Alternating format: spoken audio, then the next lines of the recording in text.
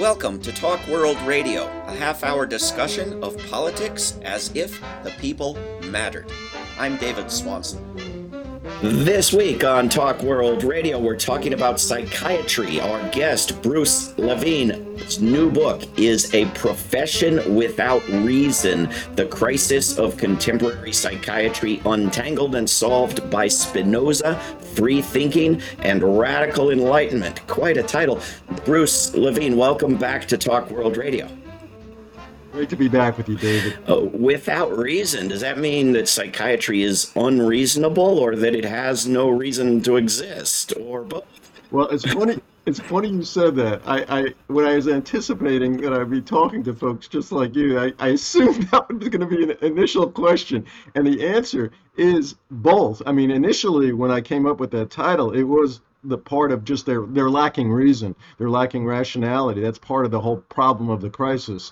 But then, obviously, as soon as about 20 seconds after I came up with that title, I thought, like, well, there's going to be a lot of people saying you're saying that there's no reason for this profession, and that I will leave open to debate. I mean, Spinoza himself was not an abolitionist. He was not like, his concern was that if you got rid of anything, from his watching what happened in England when they got rid of the kings and they put in Cromwell, and so Spinoza's feeling was it wasn't necessarily this fantastic thing. He would have anticipated Stalin after the Tsar. He would have anticipated Robespierre. And so I don't know what would happen if we just got rid of psychiatry. So, but it's certainly the main thing I'm trying to get across is that the book is psychiatry is a profession it's not using reason here, and that's part of why the crisis exists. I think we should probably explain to people what Spinoza has to do with 21st century psychiatry and why Spinoza is so central to the book. Is the idea that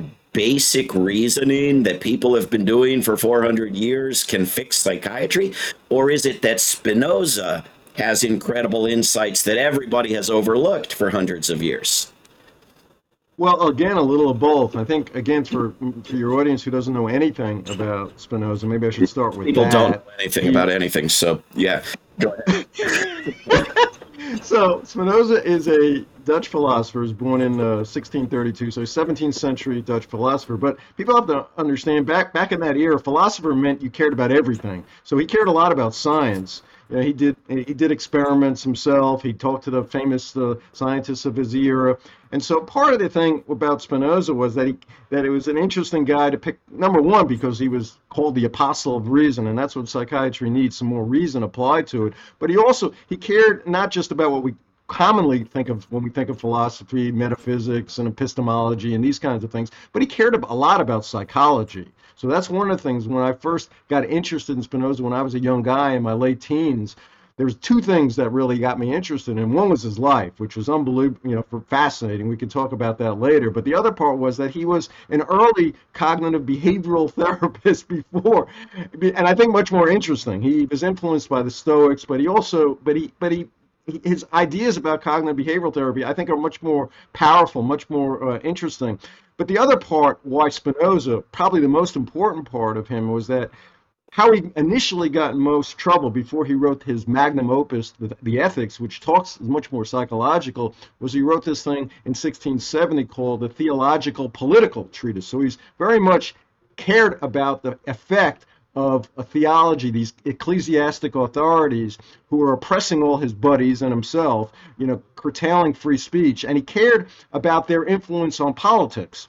And so one of the things that was really clear to me that was people thought about it a lot more in 1960s, 1970s, they seem to have forgotten that psychiatry is this institution that has a lot of powerful political role in our society.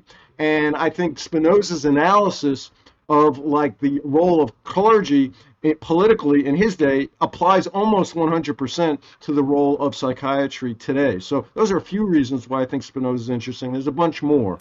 There are a couple of mental illnesses, Bruce Levine, that have been eliminated, right?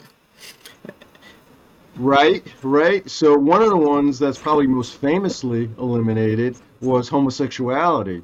which was a mental illness up to 1973. So the psychiatry, there's a thing called the DSM, which is the Bible of psychiatry. It's commonly called the Bible. It's published by the American Psychiatric Association, which is the Guild of America's Psychiatrists. And the DSM stands for Diagnostic Statistical Manual of Mental Disorders. We're up to DSM-5 right now, so they revise it every 15, 20 years because it gets criticized all the time, every time they revise it, so they try to make it more valid, more reliable. They always fail, and we can talk about that later. But up until up in DSM-2, homosexuality was still a mental illness, and psychiatry really what they thought in the 1940s, 1950s, that to be a progressive was to be somebody who no longer viewed homosexuality as a crime or a sin, and that if we could only make it a mental illness that could be treated, that's certainly going to be a better deal for homosexuals. That was their thinking, so we'll treat it. Of course, homosexuals, they were way behind the times. They didn't realize there was all this. By the late 1960s, you had gay activism, you had Stonewall, and of course, gay activists were realizing this is no upgrade, to move us from just for being sinners to being mentally ill for our homosexuality. So they were enraged, and they protested, and they won this battle. It was one of the great battles in gay. There was a recent documentary that was put out about this called Cured, going through the whole battle about how gay activists basically intimidated, scared, frightened, did everything politically active. It was fantastic political activism. They had some insider psychiatrists who hadn't come out yet who helped them, and they won this battle to abolish homosexuality as mental illness in 1973. So part of the interesting thing for that, besides being a great victory for gay activists, was that in the 1970s it was one more nail in the coffin for psychiatry, that it was obvious to almost everybody that this is not a scientific thing. You can't get rid of cancer or diabetes by activism, right? So this must be a political thing. And so people got thinking a lot more, and that was the era where, One Flew Over the Cuckoo's Nest won Best Picture in 1975. There's much more critical thinking about this whole thing called psychiatry. And so it became more people thought well, maybe it's not just homosexuality that's just this political thing that's not really a valid, scientifically valid disease or disorder. Maybe all of these things are, at least a bunch of them. So that was one that got abolished. That rarely happens in the history of psychiatry. Mostly they're renamed, like things like it used to be bipolar, it used to be manic depression, now it's everybody's got bipolar disorder, and ADHD, attention deficit hyperactivity disorder, has gone through many, many different names, and there's more increases. So the DSM's gone, 1952 it was like that, then each one by the 2013 DSM-5, it's like that, more and more people get pathologized. And there's a lot of incentives for it to increase, for the medicalization of everyday life, if you will. There's a lot of drug company incentives, psychiatry gets more power, but there's also other societal political incentives which we could get to.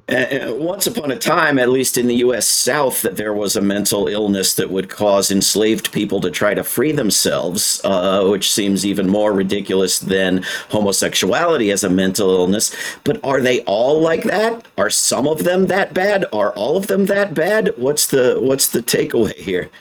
Well, it depends who you're talking to, okay? So certainly some, runaway slave in 1851. Now, to be fair, this is before the American Psychiatric Association. This is some renegade Louisiana guy named Dr. Samuel Cartwright. And that people just use that example not to critique the American Psychiatric Association, but just to talk about the notion of invalidity. All right? I think it's an important scientific notion to know that just because you call something an illness or a disease, as Samuel Cartwright called runaway slaves, drapetomania patients, it doesn't mean it's true. So that's an important thing in science to evaluate whether something's valid or not. And whether I think it's an important thing, and this is an also important Spinoza notion. When he was evaluating whether something's truthful or not, he had three kinds of knowledge. And the first kind of knowledge was one that you couldn't really trust to give you valid truths, or what he called adequate ideas. That was the kind of synonym back in those days for validity. And if you use this first kind of knowledge, which included opinion, Okay, it included a hearsay, included a few other things, but opinion was part of this first kind of knowledge. And basically, when you take a look at all of these so-called diseases, illnesses, and disorders in the DSM, they're all based on opinion of a very small group of people. So there's this elite group, a task force that the American Psychiatric Association assigns to study this problem, and they come up with a new DSM. We know the majority of people on this task force have financial links to drug companies, so they have incentive to pathologize more and more of our human behavior. And I'll leave it up to people. A lot of people maybe watching a show like yours would laugh at something like oppositional defiant disorder, which the symptoms of that, by the way, when they took out homosexuality in the DSM-3, they included a lot more kid diagnoses, which I guess they figured out they weren't going to get a lot of protests from 8, 9-year-olds. It was harder for them to organize than for adult gay activists. I don't know if they thought that through all the way, but that's what's happened. So you have oppositional defiant disorder comes in 1980. It's interesting for me. It's no accident Ronald Reagan becomes elected president in 1980. Oppositional defiant disorder becomes an illness. It becomes a real shift of like America becoming to a more authoritarian society. You elect a president who got famous being the strong man who put down student revolts in California, and now you've got this illness called oppositional defiant disorder that everybody says, yeah, we'll go with that. Well, at least psychiatry did. And the symptoms, I should tell folks, I'll give them, all you need are like 4 of 8 symptoms, and some of the symptoms are: 1, often argues with adults. That's a symptom. Often refuses to comply with adult requests and rules.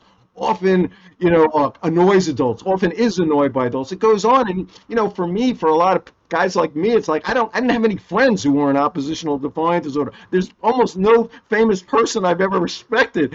Spinoza was oppositionally defiant disorder. All his friends were. And so one of the things, though, that's really interesting, when I give this talk to ex-patient activists, psychiatric survivors, that whole population, they're laughing in the audience about something about oppositional defiant disorder. When I'm giving this talk to psychiatrists or psychologists, or whenever I talk to them, they're going like, that does sound like a disorder. These young people are very, they create a lot of tension. They're very inconvenient, like they need to be treated. And and my first reaction is like, weren't you ever oppositionally defiant disorder in your entire life? Didn't you ever refuse to comply with adult? And then I look at their faces and I go like, maybe not. Maybe they've never done that. And so when they see somebody, and this is an important element, when you see somebody so different than who you are, and they're creating some degree of tension, they're inconvenient, then it's an easy thing to say, well, they're mentally ill. And for some people, they feel that they are actually that's a more tolerant thing to do than saying that they're morally bad. It seems like it's a matter of degree, right? If there were someone incapable of ever obeying anything in their life, that could be a problem. But these people who will see a line and go get in it without knowing what it's for, or tell a Tonight Show questioner, yes, you should bomb such and such a fictional country, there's a problem at the other end of the spectrum, right? But to call either one a mental illness suggests some sort of scientific measurement that hasn't happened, right? Right. These are all opinions, and so people can argue some things back in, for hundreds, thousands of years, some things were obvious sins for some people, like, oh yeah, there's no doubt that's a sin. But for other things, people debated and they questioned. And it's the same thing here. Now, some folks would say, like, okay, they would say, maybe these oppositional defiant disorders, certainly homosexuality and drapetomania, these are not valid things. And maybe this oppositional defiant disorder is not valid. Maybe preschool ADHD, I should tell you, there's a new one. They're using more and more 3-year-olds who talk too much. These are literally the symptoms: who talk too much, who won't pay attention to detail, who won't wait till a question is given before they answer it. They're preschool ADHD. I mean, so some people say, okay, that's absurd, that's crazy. But certainly there's something like schizophrenia, like people who have these delusions and hallucinations. Well, if you talk to most people, don't get a chance to talk to people who've been in that state. I have. Most mental health professionals, unfortunately, they only see people when they're in this state that looks so scary, so frightening, so crazy, and they look so, that it makes sense that they have a mental illness. They don't talk to these folks after they've gone through these states, and sometimes there was reasons that they were acting like that, and that it was just a kind of a normal human variation. So, for example, it would surprise a lot of people to know that hearing voices, Well, by some studies, 5 to 28% of people hear voices. I've talked to a lot of folks out there who the difference between them and somebody else were when they heard their voices, they didn't tell anybody. They didn't tell their parents, they didn't tell any doctors. Their voices were kind of interesting, and they went through life and nothing. They didn't get hospitalized. And then other folks who have these voices and innocently, naively tell the wrong authorities, a teacher, a parent, or a doctor, and boom, they're locked up. And before they know it, what happens to them, their treatment, how they're coerced, creates rage. They become labeled a mental patient. So the whole idea, there's actually something called a Hearing Voices Network right now. I talk a lot about it in the book of like people who like say like this is the way you really want to deal with folks who hear voices. The big problem is not the voices. The big problem is people being scared of them, the person themselves being frightened with them, the professionals around them, and that's what creates people like being out of control. So even things like that, I give you besides this whole issue of validity, okay, there's two issues really, at least two important issues when you're talking about the science of these disorders. So let's say even if you believe that oppositional defiant disorder or preschool ADHD, let's say you believe these things are diseases or disorders, or you believe, Bruce, you're wrong. If you have bizarre delusions, you are a schizophrenic, which is in the DSM-4, that was good enough. If you have bizarre delusions, that was good enough. Well, they did a study of 50 senior psychiatrists to ask them, like, can we all agree on what's bizarre? And they could not. They could not agree. So think about it. If I met, David Swanson, Dr. Swanson, the psychiatrist, your idea of a bizarre delusion would be spending $1 billion on a F-35 that flies around in the air and believing that that's creating more security for your society. For you and me, that's an obvious bizarre delusion. But not. And so if you and I were psychiatrists, I guess we could hospitalize, we could classify paranoid schizophrenia, all these folks in Congress who vote for that issue. And if they deny it, then we can say they have no insight. We can say they have anosognosia, which is if you have no insight, then we could coerce them into treatment. But I think people have to understand these are all opinions, and you can't, even if you believe something is a valid illness, you got a problem scientifically. You can't get agreement. You can't, and you have no reliability. And therefore, if you don't have reliability, you don't have validity, all science, when you're trying to associate these things with brain defects or genetics, or it's just garbage in, garbage out. Bruce Levine's book is called A Profession Without Reason. I highly recommend it. With any mental illness, I mean, there are a lot more of them than the ones we've mentioned so far. If you take two different psychiatrists and the same patient, do they arrive at the same diagnosis? Is there any predictability in terms of psychiatrists arriving at the same diagnosis of the same patient? Sorry.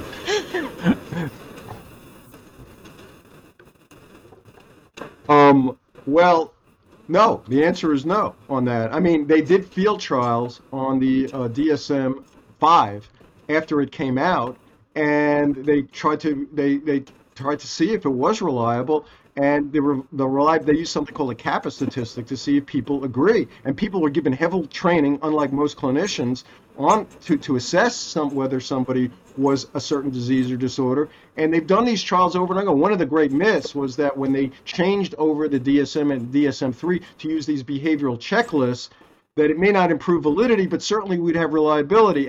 But when you do the actual research, they don't have reliability on that. So people, and you could see, think about it when you see, like, for example, most of these kids who get labeled as ADHD, what happens to them, the process starts in a classroom. Some teacher, they're not paying attention in a classroom because they're not interested, they're bored, or for whatever reason.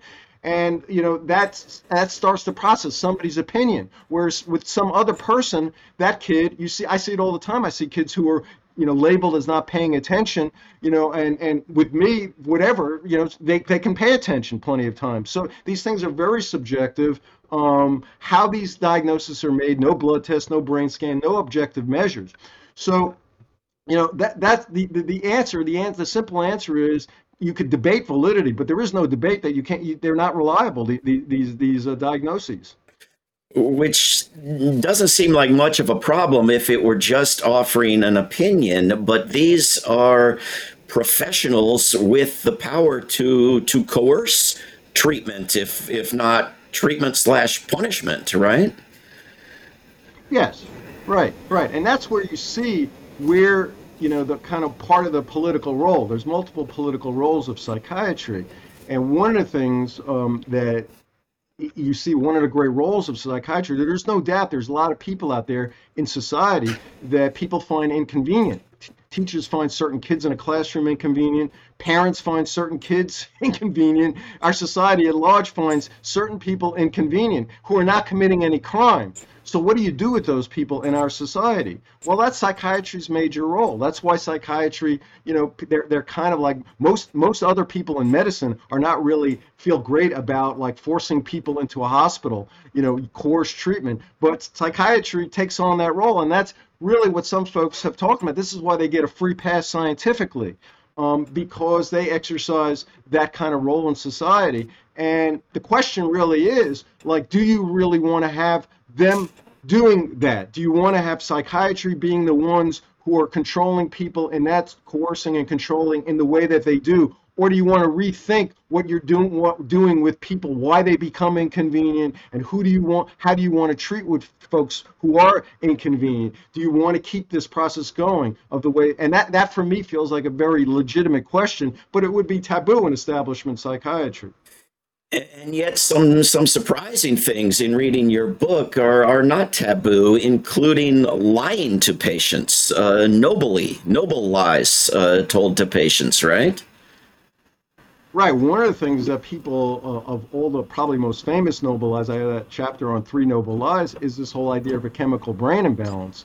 So for many years, we knew that psychiatrists had this idea that schizophrenia is caused by too much dopamine, depression is caused by not enough serotonin. And once these commercials started happening on television, which was the mid 90s, drug companies realized, oh wow, this is let's go with this theory, because this is most people are not going to use antidepressants they knew historically, but if we can convince people that they're depressed because they have low levels of serotonin, and these SSRI drugs, these serotonin reuptake inhibitors, Prozac, Paxil, Zoloft, they correct this imbalance, that's going to work for sure. And it did. It was a brilliant kind of marketing sales campaign. The thing was, by the 1990s, there was already, the science had looked at this issue, whether people who were depressed had low levels of serotonin, and they had discarded this whole theory. And we could, if you're interested, I could talk to you about what the research was done, but they didn't talk about this psychiatry because it gave them a lot more power, and drug companies, they had begun to partner and brag about this partnership. It was an APA, American Psychiatric Association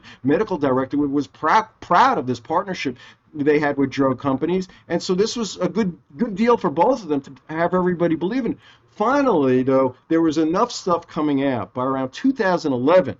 Establishment insider psychiatry finally was being more open like that. We have discarded, we've jettisoned this theory. So a guy I talk about a lot is a guy named Ronald Pies, who is a big shot insider psychiatrist, the editor emeritus at something called the Psychiatric Times. And he called this chemical imbalance theory, he literally used the phrase urban legend.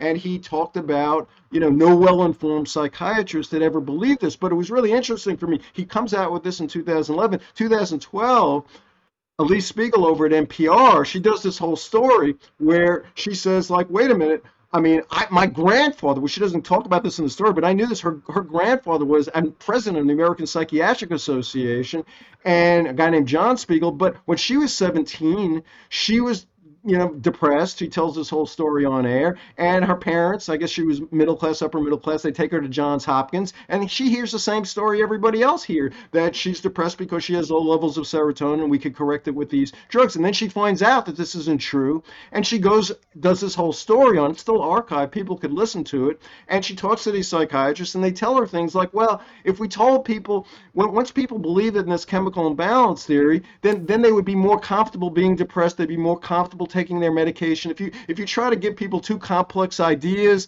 that makes them even more anxious. You got to give them something simple. So these were the things that she was told by researchers later on, why they kept on going on with this theory. But if you ask most Americans, even most primary care doctors, who are most responsible, I should tell you, for prescribing psychiatric drugs, much more than psychiatrists. If you ask most of them, I haven't seen a poll recently, but I would bet you the majority of them still believe in this chemical imbalance theory, just like WMDs. There was a couple of years ago, I saw a poll on how many Americans still believe that WMDs were found in Iraq. And it was like, among Republicans, majority. It was like, over 50% of Republicans. And so it's the whole thing. The great scientific critic Carl Sagan used to talk about, like, if you get bamboozled, once you get bamboozled, it's hard to ever let go of that bamboozle. You get attached to this idea. So that's one of the wild things, that they've already abandoned this psychiatry. They finally abandoned this idea of this chemical imbalance theory, and they moved on to some other ideas like circuitry defects or something like that, but most people don't know about that. But people who, we have just a few minutes left, Bruce Levine, the people who post comments underneath reviews that good people like me write about good books like yours haven't moved on from it, not in the least. And of course, as you explain in the book, if these drugs are no better than placebos or sitting and doing nothing for time passing, that still means quite a number of people have taken the drugs and gotten better, whether the drugs had anything to do with it or not, right? Right. I mean, that's what we know. That's why bloodletting existed for 3,000 years. I mean, that's why you do experiments to see whether it's mere passage of time or expectations that is fixing something, or the actual therapeutic thing that you're using. And that's why real scientists do randomized controlled double blinds. And that's a whole other thing. But I think, in the couple of minutes that we have left here, I think it's real important for people to understand the political nature of psychiatry. If you could get people to believe that they're anxious, they're depressed, they're not paying attention because of some individual defect, whether it's a biochemical defect or an electrical defect or even a cognitive behavioral defect, you have people who are like accepting the status quo, the societal political status quo. It's in some ways more powerful than a heavily armed police force, than get people to think like, well, maybe I'm depressed, maybe I'm anxious because I'm alienated from I've got this ridiculous student loan debt, on and on. I hate this. I'm working in Amazon, this like incredibly alienating situation here where I'm just moving boxes around.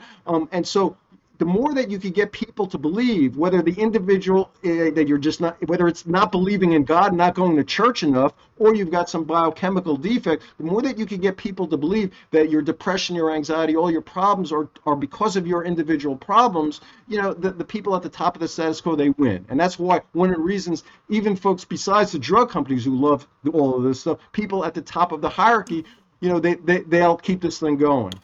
It really is political, as you mentioned, when you consider all the crazy things that are acceptable, from a grand variety of mainstream religions to political religions and environmentally destructive and war-causing behaviors, are all perfectly acceptable. It's a very odd situation. The book is incredible. The book is called A Profession Without Reason: The Crisis of Contemporary Psychiatry, Untangled and Solved by Spinoza. It will make you want to go out and read Spinoza, by the way. Free Thinking and Radical Enlightenment by our guest, Bruce Levine. Bruce, thank you very, very much again for coming on Talk World Radio. Great chatting with you, David. This is Talk World Radio. I'm David Swanson. Take action at rootsaction.org. Help end war at worldbeyondwar.org. Read or listen to today's Peace Almanac entry at peacealmanac.org. All past shows can be heard at talkworldradio.org. Talk World Radio is produced in Charlottesville, Virginia, and syndicated by Pacifica Network. There is no way to peace. Peace is the way.